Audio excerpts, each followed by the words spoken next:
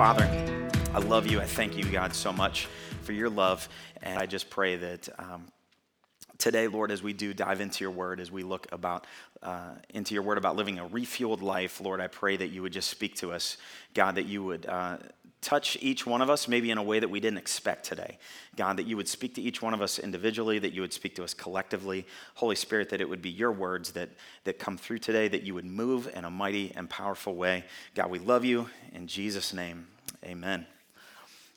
So before we get going, I also will preface this. If I just randomly cough, forgive me. I'm preaching with a cough drop and water and the Holy Spirit, not in that order. So I'm hoping that I don't just randomly blow your head off with a cough or something, but it's one of those annoying coughs that just hits you, and you're just like, ugh!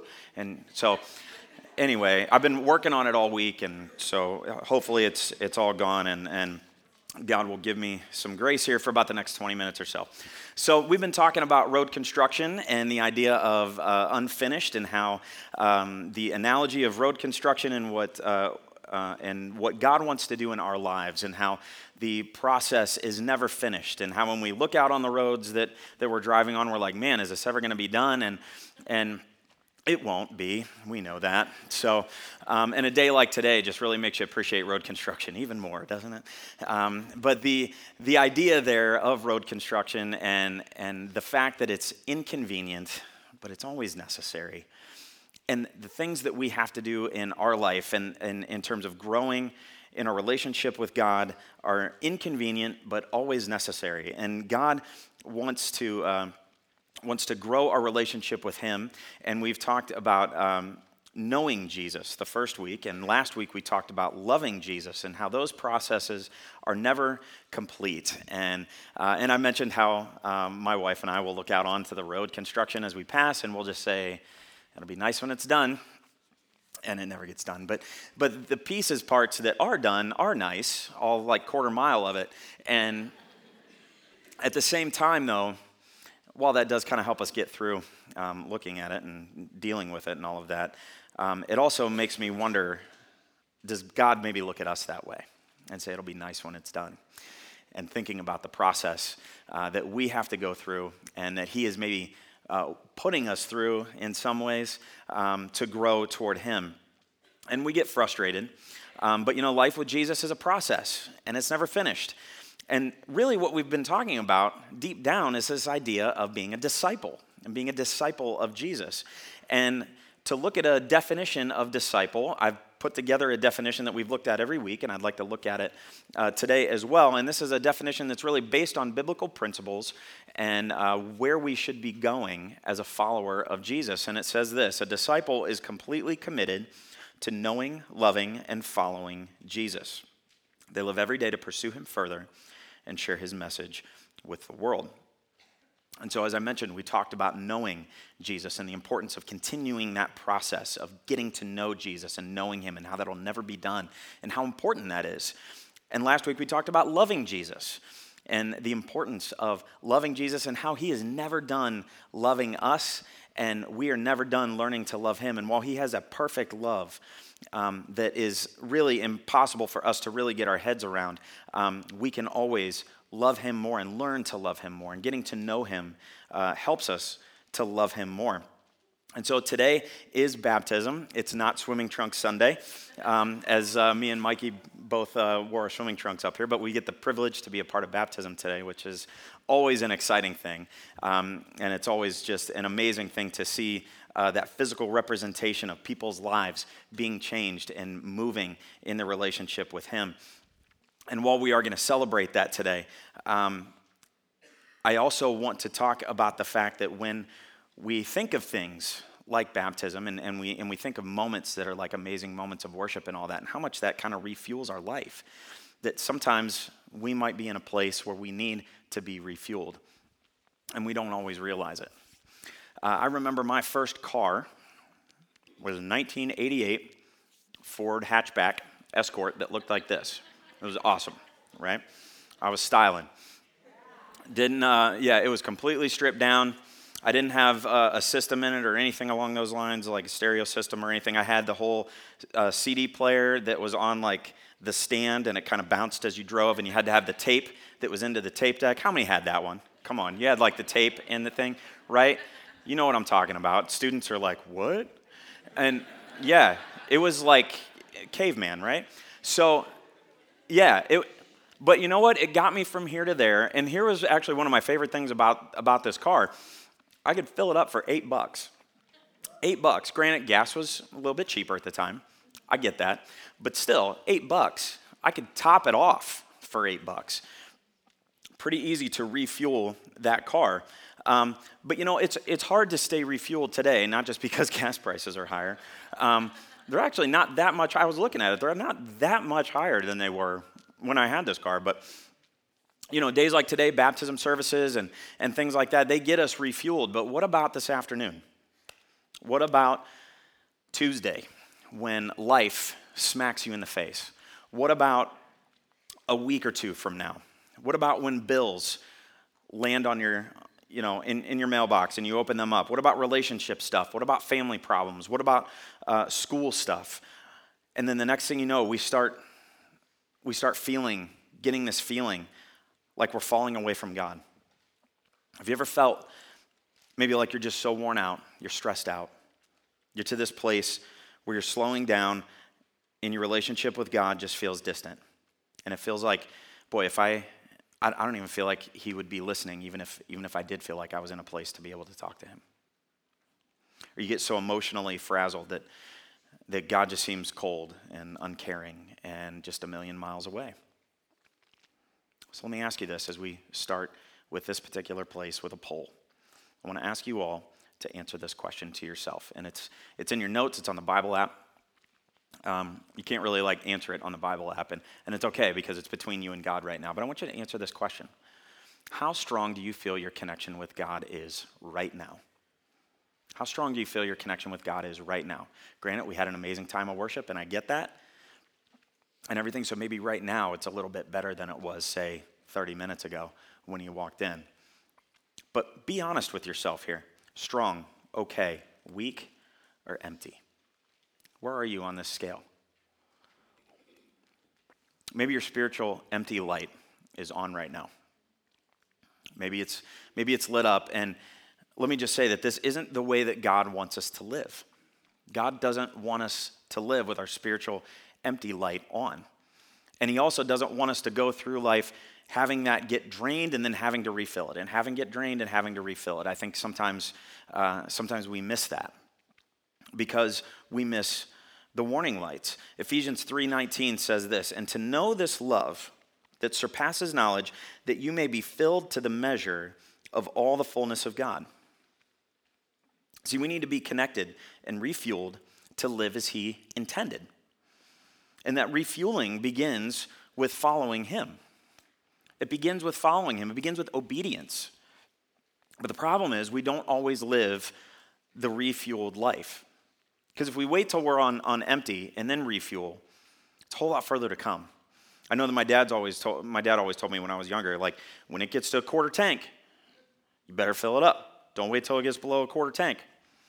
Well, I do that most of the time, but I don't do that all the time because sometimes our fuel gauge is on empty and the warning lights come on and the car's about to stop working and it's because we're not following him.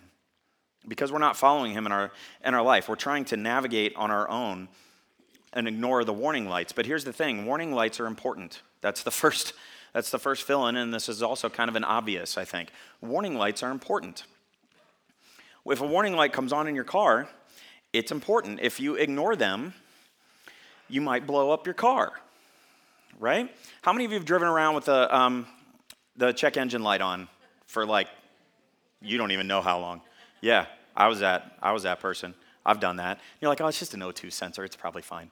And you just keep on going. But let me ask you this. Fuel light comes on.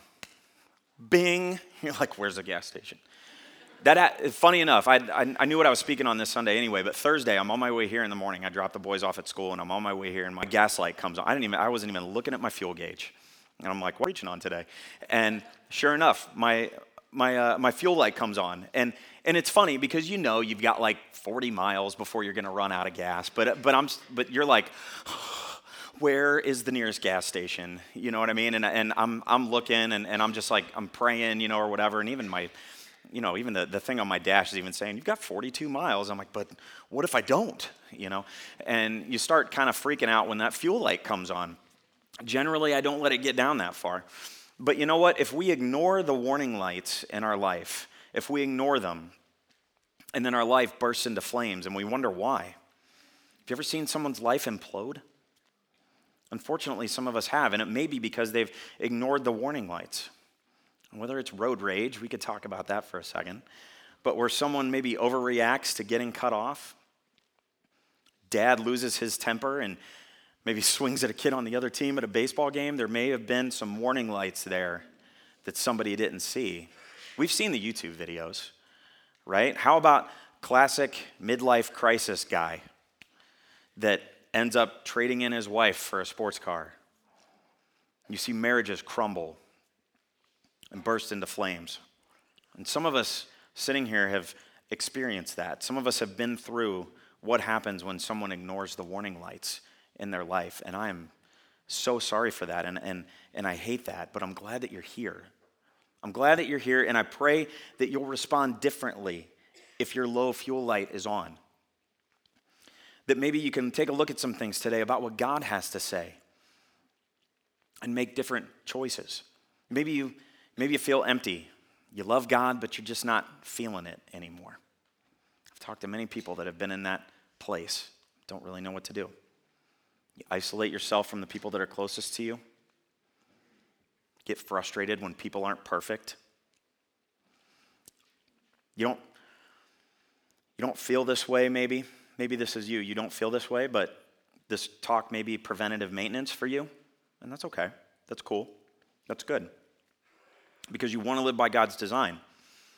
And so I want to look at a couple of warning lights today.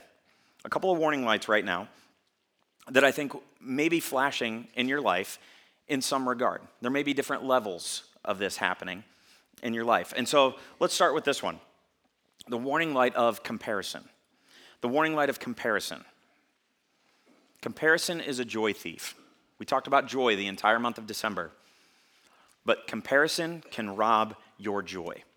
When you compare, you lose every single time. Every single time. I will never be as good a Christian as, fill in the blank. We have that person in our mind. Or my life will never be as good as person that has all these material things. And we do that. We do that and we compare. And instead, we need to compare ourselves to God. And when we compare ourselves to God, we bow in humility. See the difference? Because when you compare yourself, there is no comparison to God. That's kind of the point, right? You just bow in humility and you realize how much you need him. As opposed to when we compare ourselves to others, we play this game that leaves us feeling empty. And we feel empty every time. That will never fill you up when you play the comparison game. Even if you keep up with the Joneses, it's still not going to fill you up. Because it's not of God. So you've got the warning light of comparison. The second warning light is probably a little bit worse, and if you want to compare, it would be the warning light of doing. The warning light of doing. And here's what I mean by that. If we approach God like we approach school, if we approach God like there's just a checklist of things that I've got to do, and there's these rules that I need to follow, and I don't do too many bad things, and then heaven is my home, number one, that's theologically incorrect, because we are saved by grace. And there's nothing we can do to be good enough to earn our salvation. But that also puts things in our head that God just never intended for us to have. If we think our relationship with God is like a checklist, and then we wonder why our relationship with him doesn't feel right, it's because it's not. That's not how it's supposed to be. Instead, we should be walking with Jesus, and we should be building our relationship with him like a marriage should be. My relationship with my wife is best when we just spend time together. As opposed to just a check-off list of stuff, it's best when we spend time together. But instead, we stumble into this game of doing what we think God wants us to do, and we're doing these things. And we think, boy, I should be like Mother Teresa, and I'm going to try to read the entire Bible in a month. And then we wonder why we're not able to keep up to this standard, and we fall short every time, because we're going to fall short every single time. And you know, the Pharisees did just that. This group in the New Testament, the Pharisees, they were the spiritually self-righteous people.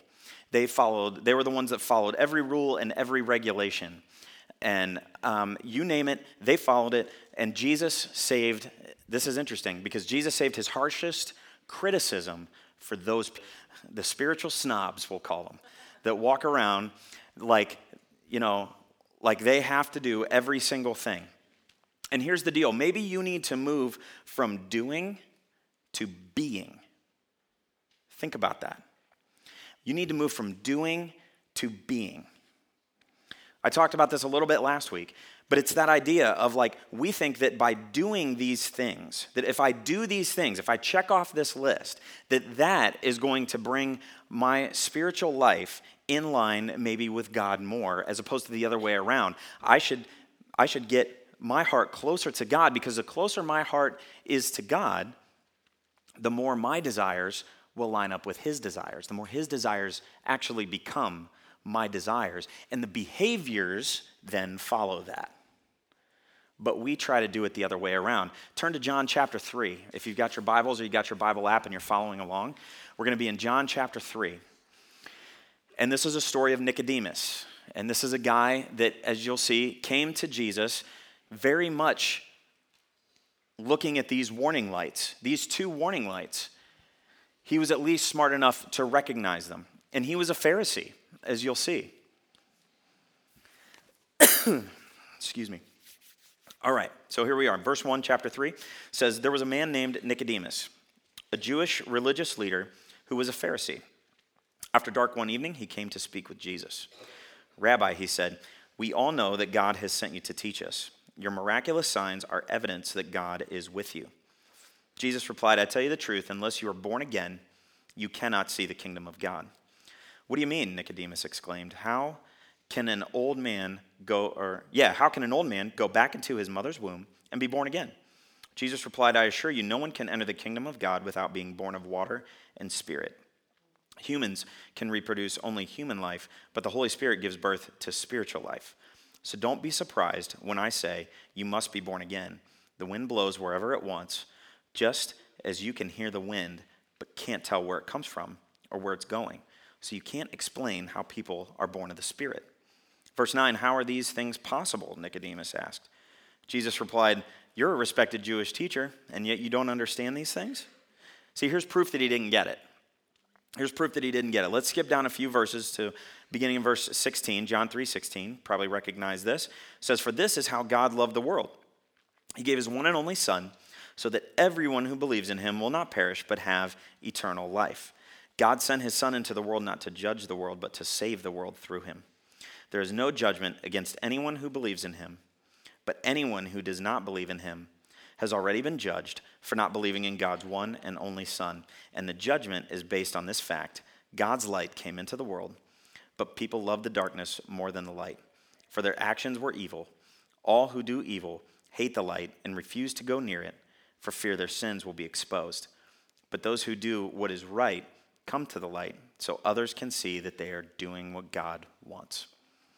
See, Nicodemus had religion, but he never truly entered into a filling relationship with God. He was so busy doing that he was wishing he could do more, and he was empty and shallow because he was just trying to do. And Jesus shattered all that, and he said, forget all of that. Forget what you thought was spiritual and love me. Forget what you thought was spiritual and love me. And through me, you can enter heaven, not through the stuff that you think you're going to be able to do to earn your way there. See, God wants us to be the person of God. He wants us to be the person of God, and getting refueled starts with accepting Christ as the center of your life.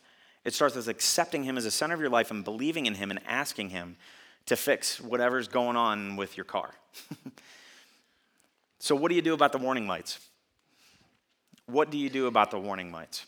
Maybe you see these warning lights. Maybe you're being honest with yourself right now. I hope that we all are. And maybe you see some aspects of these warning lights. Well, there's a couple of options. A, you don't care about the warning lights. And maybe you see them, but nothing seems too serious right now, so you're just going to kind of see how it pans out. You're maybe a little apathetic to it. And that's fine. Or B, you care deeply. Hopefully we care deeply, and we want to begin the process of refueling. So you've got this chief religious guy here in John chapter 3. This guy who sneaks in to see Jesus at night. Was not popular for him to go and see Jesus, for him to be talking to Jesus. But he knew that something was wrong. He knew that something was wrong, and he discovers this freeing and filling relationship with Jesus, and that living a refueled life starts with knowing, loving, and following Jesus. No comparisons or traps, just letting him guide you around the potholes of life. And so what do? Well, you start with continuing to know, love, and follow Jesus. And that's the next fill in here, is to continue knowing, loving, and following Jesus. Nicodemus cared about the warning signs in his life. He cared about them, and he did something about it. He realized he was living a life of rules and laws, and even as a leader of these religious people, but it wasn't enough. He was empty. He knew that doing wasn't going to cut it. So this unfinished process in our life that we've been talking about, what is happening maybe every day as part of your spiritual life? Each week you wrote down one thing that you can do to be closer to knowing and loving Jesus. Hopefully you wrote down something each week. And so that means, hopefully you should be thinking now, about what is something for you to follow him more that you could be writing down today. I hope that you're already thinking through that a little bit. Here's a hint. Spoiler alert, knowing and loving him will force you to follow. It will push you in that direction because they're connected. See, that night, Nicodemus' life was refueled. His life was changed forever. And how do I know that? Well, because later on, in the book of John, you actually see his story told more in a few verses in John chapter 19. And this is after Jesus was crucified. He's hanging on the cross. And look what happens here, beginning in verse 38 in John chapter 19. It says, afterward, Joseph of Arimathea, who had been a secret disciple of Jesus because he feared the Jewish leaders, asked Pilate for permission to take down Jesus' body. When Pilate gave permission, Joseph came and took the body away. With him came Nicodemus, the man who had come to Jesus at night. He brought 75 pounds of perfumed ointment made from myrrh and aloes. Following Jewish burial customs, they wrapped Jesus' body with spices and long sheets of linen cloths. The place of crucifixion was near a garden where there was a new tomb never used before. You see that? Nicodemus, he's carrying Jesus' bloody body in linen sheets at a time when it was not popular to be seen as a follower of Jesus. He was hanging there on the cross. But he realized the warning lights in his life, and he made a change. He finally got it because he had an experience of meeting Jesus. And that experience of meeting Jesus made those warning lights shine in his life in a way that maybe he had never seen before. And he understood. His life was changed forever. And he knew that he couldn't run on empty anymore, that he was missing out on God's plan for his life. And he went from just doing Christian things to being one. There's a big difference in doing Christian things and being a follower of Jesus. And his first step was identifying himself with Jesus. That was his first step. And so the connection point for the day is this: we are never finished following Jesus. We're never finished following Jesus. Don't ignore the warning lights. See, accepting Jesus as your Savior is just the first step. But there's a process that continues, that starts at that moment and continues for the rest of your life of knowing, loving, and following him. And all three of those are interconnected. And following Jesus, we're never finished following him. It's a lifelong process. It's not just the day we get saved or the day we get baptized. That's not when it's over. That's really when it just begins, quite frankly. It's a lifelong process. And so let me ask you this question. What is the one step that you can take this week to follow Jesus more? What is one step that you can take this week to follow Jesus more? It might be the same thing that you wrote down for knowing and loving Jesus. It might be a combination of those things because these are interconnected. Obedience is an active process. It's an active process, and God is still working on us. And so that can give us confidence in the fact that there is nothing we can ever do to be good enough because we have confidence in the one who is. We have confidence in the one who is because he is still working on us. And this process of renewal that I've talked about a little bit over the course of this month is a continuing process. If we aren't growing and we aren't discipling individually and as a church, as much as we need that other building, and we'll be talking about that here soon, but as much as we need that, if we aren't growing, if we aren't knowing, loving, and following Jesus, then that building doesn't matter. Because this is something that needs to start in each and every one of us. It needs to continue in each and every one of us, and it's a process that we all need to be in the midst of doing. Would you all stand with me? And as you stand, would you bow your head? Because I want to take a moment here before we move into the baptism moment to talk about this idea of a refueled relationship with God.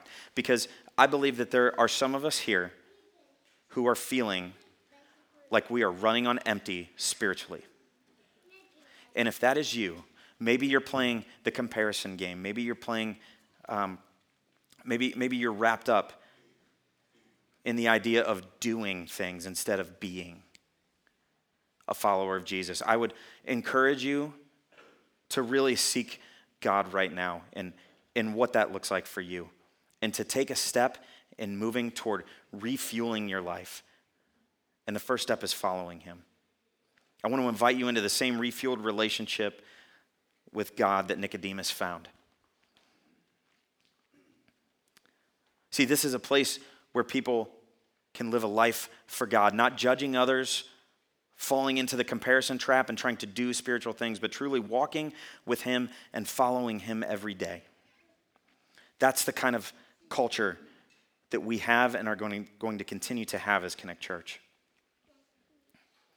But if you're not in a relationship with Jesus right now, if you don't know for sure, if maybe you're playing the doing game in your head, and you're thinking, boy, I don't know if I can make it to heaven. I think I've been a good enough person, but maybe I haven't been. Let me tell you, you haven't been, because you can't be a good enough person, because you'll never be able to be good enough. It's only through the grace of God, because God created you to be with him, and our sin separates us from God, and there's nothing that we can do to remove that sin. Our sin can't be removed by the good things that we do, by the stuff that we do. And so you could compare yourself all day. It's not going to be good enough. And that's why Jesus came. Jesus came and he paid the price for you and for me.